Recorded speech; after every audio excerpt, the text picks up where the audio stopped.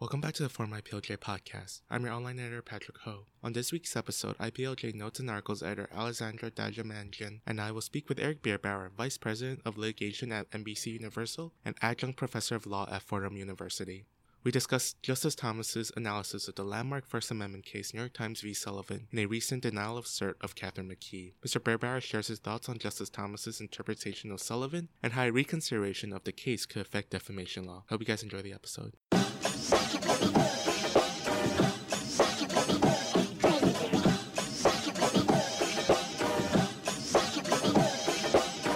Hi everyone, this is Alessandra Daggiamangian and Patrick Howe from IPLJ. Here today with Eric Bierbauer, Vice President for Litigation at NBC Universal and an adjunct professor at Fordham Law School who teaches First Amendment law. We're here today to talk about Justice Thomas's recent concurrence, which cited his desire to reconsider a landmark First Amendment case, the New York Times versus Sullivan. So thank you so much for talking with us today. Pleasure to be here. So I guess let's start by learning a little bit more about the case at issue here. Could you discuss the facts and background of New York Times versus Sullivan? Sure. New York Times versus Sullivan is considered one of the seminal First Amendment cases of the 20th century. It was a defamation case, and it came about in the context of the Civil Rights Movement. In 1960, the Times ran a full-page opinion ad. Wasn't something they had reported. It was an ad that was bought by a group of civil rights activists. And the ad was called Heed Their Rising Voices. And it talked about police actions against Martin Luther King and other civil rights activists in Alabama. And there was a police chief in Montgomery who alleged that the ad was inaccurate and that because it talked about actions that were taken by the police, it libeled him as the chief of police on the assumption that he would have been someone who was directing those actions. So he sued for libel, and he won in the Alabama state courts, $500,000 judgment. And to put that in context, the Times and a lot of other northern news outlets were reporting on the civil rights movement in the South at that time and were the subject of similar lawsuits. And it has been said that if these lawsuits had actually delivered on those damages awards, it might have driven the Times and some of these other publications out of business or at least chilled them from reporting on the civil rights movement at all. So the Times appeals to the Supreme Court of the United States. And in a decision by Justice Brennan for the majority, it was held that a public official, such as Sullivan, the plaintiff, could only recover in a libel case if he was able to prove that the defendant publisher acted with actual malice, which is a confusing term of art because it doesn't really have anything to do with common law malice in terms of spite or ill will. It means that the publisher either knew that a statement was false or acted with reckless disregard as to whether it was true or false.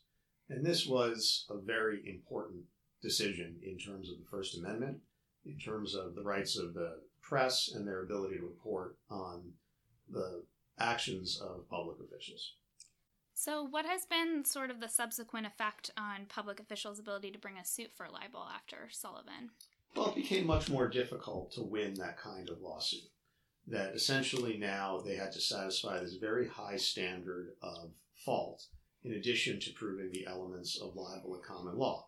A false statement, defamatory, damages to reputation of and concerning the plaintiff. So it had an effect that made newspapers and other publishers a bit more able to report without fear that they would be held to account for huge damages awards if they got something wrong, essentially by accident. So now Justice Thomas has said that he wants to reconsider Sullivan, specifically in his concurrence denying cert to Catherine McKee, who recently sued Bill Cosby for libel. So could you tell us a little bit more about that case? Sure. So Catherine McKee was a person who accused Bill Cosby of having sexually assaulted her some decades ago. Right. And she went public with those accusations And Bill Cosby's lawyers then came out and said essentially that she was lying, and also said some other things about her. And she contends that that was defamatory. So she sues Cosby, and I believe his lawyer as well, for defamation on that grounds. And the case moves through the courts in the First Circuit, and it's dismissed. And it's dismissed on the ground that she was a public figure. Now, an important coda to Sullivan is that subsequent to Sullivan, later U.S. Supreme Court cases held that public figures would also have to prove actual malice in a defamation case. And you can be a public figure for all purposes, as someone who's just extremely famous and in the public eye. Madonna, right?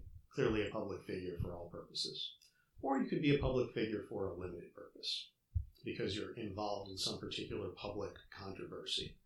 Now, Ms. McKee was held to be a limited purpose public figure by the lower courts, and she was appealing that determination, or trying to get cert, that is, from the Supreme Court on that determination, and it was denied. She was not granted cert on that issue, and Justice Thomas saw fit to write a concurring opinion of his own. And why did they decide that she was a public figure? Well, I believe that it was determined that she was a public figure in the lower courts because she had reached out and made these public accusations and contacted reporters about them. So it's whether someone's a public figure is a fact-dependent issue, which is probably why the Supreme Court wasn't going to take up the cert in this case. And Sullivan's usually a case that's brought up during Supreme Court justices' confirmation hearings. It's often asked in that sense. Am I correct? I think that's right. I think that certainly recently justices during their nomination hearings have been asked about Sullivan, what's their position on it, whether it's something that they would view as being settled law. And what exactly is Justice Thomas's Sullivan and the precedent that has set? So, Justice Thomas, based on this concurring opinion, would like Sullivan to be reconsidered. That he believes that it was not accurate representation of the original intent of the framers of the Constitution. And as you know, Justice Thomas is an originalist by his stated philosophy. And instead was essentially policy masquerading as law. So that's his position. He thinks that it should be reconsidered for that. Why does Justice Thomas believe that it was policy rather than legally based? What does he say anything specific about that? Well, he goes through his analysis and says that at the time that the First Amendment came to be, in 1791, there was a common law of defamation in what was becoming the United States, and it did not provide for any actual malice type standard. And he goes through some examples of laws in the states at the time, in particular cases that were coming up, in the decades after the First Amendment was enacted, that did involve public officials or public figures, and they were not held to have to prove these standards of fault. And he also says that the First Amendment was not understood to have supplanted libel law until the Sullivan decision, which was in 1964. Do you think that the landscape has changed now so that there could be a different interpretation that would better fit today's media and public figures? A different interpretation of Sullivan? Or of the constitutional meaning of the First Amendment? I think you have to think about what Justice Thomas is really getting at here, and to what extent his particular criticisms in this concurring opinion are really borne out by Sullivan itself and by the state of First Amendment law. The Sullivan case does actually look at some detail at contemporaneous events around the time of the enactment of the First Amendment and shortly thereafter, and uses that as one of the bases for imposing the actual malice requirement for libel of public officials. Most importantly, it looks at the Sedition Act of 1798, which was a piece of legislation which essentially said that if someone criticized the government or government action, they could be prosecuted for it. And people were prosecuted for it. And this was during the John Adams administration. And then Thomas Jefferson was elected president and pardoned all of the people who had been convicted under it. And subsequently, it has been viewed as a mistake. The Sedition Act, that is, was viewed as a mistake and something that would violate the First Amendment. And I think when you're looking at cases like Sullivan, there can be very little doubt that the plaintiff in that case was essentially trying to bring something very like a sedition action. He had been criticized for official actions that he was taking as a police chief, if you could even identify him as the subject of the advertisement. And that is very, very close to an action for sedition. Criticism of the government versus criticism of a public official because of the way that they are carrying out their public duties are very close to being the same thing. So I think you have to bear that in mind when you're considering Justice Thomas's criticism of Sullivan, that some of these issues were actually considered by Justice Brennan, the majority in that case, and they decided, that in fact, if you look at the intent of the founders and how the First Amendment was viewed and how the Sedition Act played out and was, essentially agreed to be a big mistake, maybe there was an intent to give protection from these kinds of lawsuits. Would you say the same thing about public figures like a Madonna who's not in a government position? Well, I think it's a slightly different argument, right? Mm-hmm. That Sullivan relates directly to this issue of seditious libel, in my opinion, and public officials. When Sullivan gets broadened out to public figures, I think the argument becomes, what are we doing when we have a free press, when we have freedom of speech? We're participating in a dialogue with each other, whether it's about politics, whether it's about society, whether it's about art. And if someone is a public figure within that debate, within that discussion, then they kind of expose themselves to the rough and tumble. And that's the reasoning for why you would extend that actual malice protection to public figures. And, public figures generally have, this is maybe not so much of a distinction today in the age of social media, but historically, public figures have had a greater ability to respond if they're criticized or if there's reporting about them that they believe is inaccurate. And they're important. They have an effect on other people's lives and what other people think. And so that's the reasoning behind extending it to public figures. Justice Thomas also stated that he thinks states are perfectly capable of creating their own defamation laws and controlling this themselves. Do you think that that's possible today, getting to the 14th Amendment issue a little bit of Sullivan? Yeah, well, it's an interesting one. Justice Thomas points out in his concurring opinion that the First Amendment really wasn't applied to libel actions until Sullivan, which is correct, kind of elides the fact that the First Amendment wasn't held to apply to the states under the 14th Amendment until 1925. So there's a reason why those state laws had grown up without having been scrutinized under the First Amendment until Sullivan. Then in terms of what state laws might look like absent Sullivan, I think there are a few things to think about there. Number one is the facts behind Sullivan itself. The state courts there effectively were trying to squelch reporting on the most important issue of the day. And the Supreme Court, essentially stepped in and created this Sullivan rule, and states were no longer able to do that. So it does raise some questions about whether states are necessarily going to be the best guardians of what we consider to be our rights of freedom of expression. The other issue, of course, is that, we have 50 states, and were Sullivan to, magically disappear at this stage, you would probably have a lot of states that would stick with Sullivan, or something very, very much like Sullivan. It's enshrined, in state constitutions.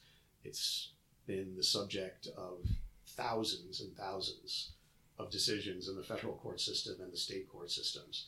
It's been adopted as a standard, actual malice that is, in other legal systems around the world.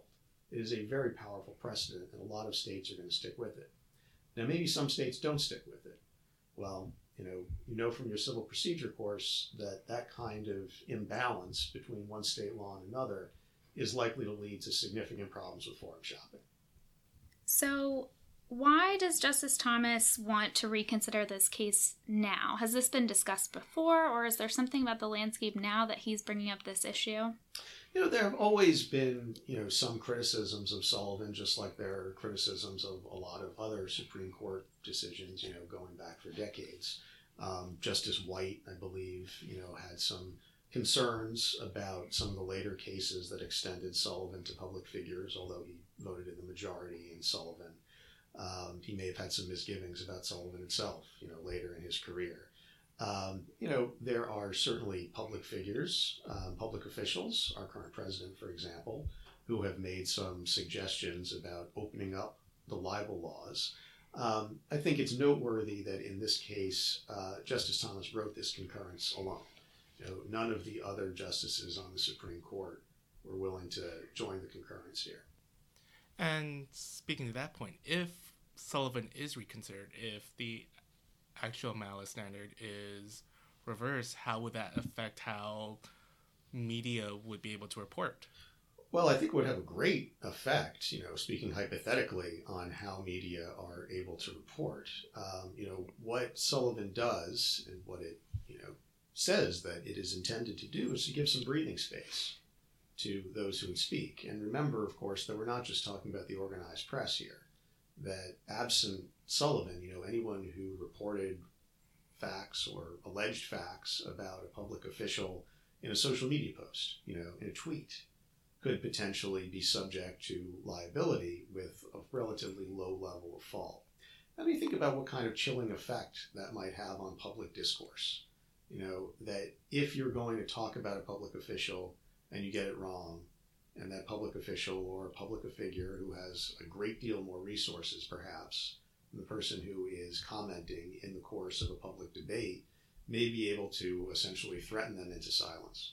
And that would have a severe chilling effect. Speaking to your work specifically, how do you think that kind of change would affect what you do as a media lawyer? Well, as a media lawyer, you're generally holding yourself and your clients to a higher standard. We don't go out and say, oh, we can get it wrong as long as we didn't know it was wrong or we didn't act with reckless disregard for its falsity. Your goal is to go out and get it right, and that's what my clients are trying to do. Now, I think it does have a significant effect on potential litigations, because what you would then have is you'd have a greater likelihood that cases where there's any question as to falsity are going to last a lot longer than they might otherwise, right? There are cases that we can get dismissed because there's no adequate allegation of actual malice, which, if you didn't have a Sullivan standard, might go on and on to potentially a trial. So I think it would make a difference on the litigation side in terms of what we're trying to achieve in terms of our reporting and legal vetting. It would have an effect, but it wouldn't change the fundamental fact that you're trying to get it right. Now, different aspects of defamation has been in the news recently. Most recently, Alan Dershowitz released an opinion piece talking about whether or not to expand defamation to people who are deceased, which, as you know, you can't be deceased and have a defamation lawsuit. That's an interesting thing. I actually had not heard that previously. What was the context in which Alan Dershowitz said that? So, of course, HBO recently released Finding Neverland, a documentary about Michael Jackson, and he released a piece saying that Michael Jackson's estate should be able to sue for defamation based on that documentary. It's an interesting issue. It's not one which, frankly, I have a tremendous amount of familiarity with, and I don't think it's one which has really come up and become a major part of the debate over defamation. In terms of the rights of the deceased to defamation, we've never had that rule, as far as I know, in the United States.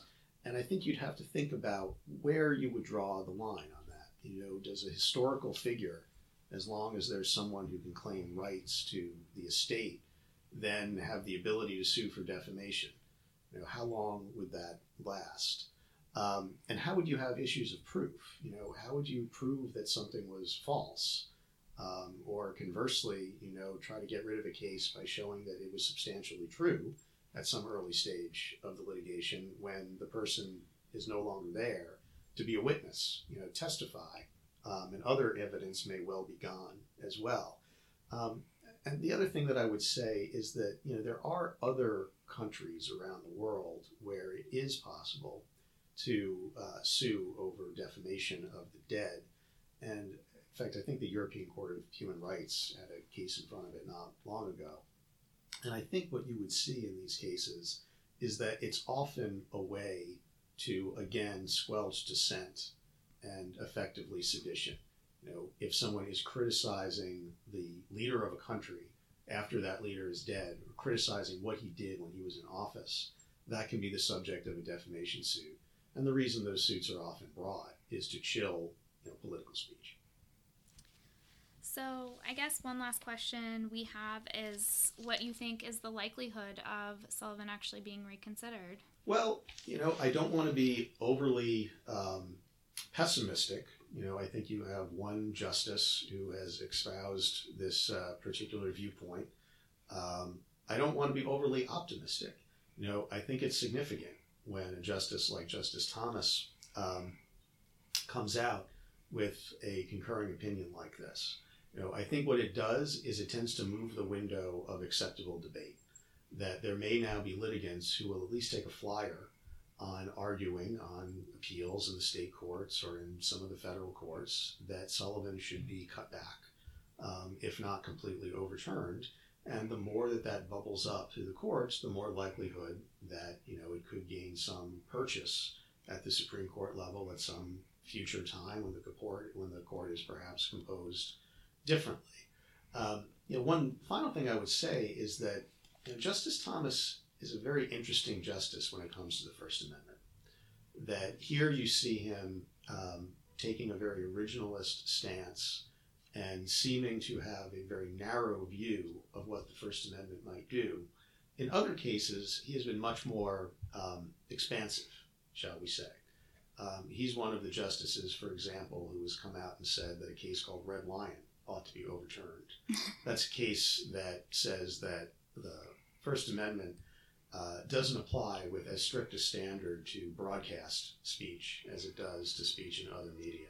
He has said that commercial speech should get the same level of protection as non-commercial speech. And he was the author several years ago of the court majority decision in a case called Reed versus Town of Gilbert, which made it very clear that any kind of restriction based on the content of speech, whether a law restricts the content of speech on its face or whether the purpose of it is to restrict the content of speech, has to be given strict scrutiny, which is the highest level of First Amendment scrutiny, and almost no laws will survive that level of scrutiny. An interesting thought experiment is take that standard and apply it to state libel laws, and they probably wouldn't stand up. So, you know, if you're thinking about the overall edifice of the First Amendment, if you will, it's a little hard to reconcile an overturning of Sullivan with other aspects of First Amendment jurisprudence that Justice Thomas and other justices now over the course of many decades have signed onto unequivocally in the context of campaign finance laws, for example, which gets strict scrutiny. Great. Do you have any closing thoughts for us before we end? I think that's all, unless you have any more questions. No, I think that's it for today. Well, thank you very much, Eric. The Fordham Intellectual Property Media and Entertainment Law Journal is a publication staffed by students of Fordham Law School. Our faculty moderator is Mark Harrison. Our Volume 29 editor-in-chief is Jeffrey Greenwood. Our managing editor is Michael Rivera. A special thanks to Alessandra and Mr. Eric Beerbauer for making this episode possible. Please rate, review, and subscribe on Apple Podcasts so you don't miss a single episode. You can follow us at Twitter, Facebook, and Instagram at ForumIPLJ. You can also visit our website at forumiplj.org for daily content. I'm your online editor, Patrick Ho. Thank you for listening, and see you next week.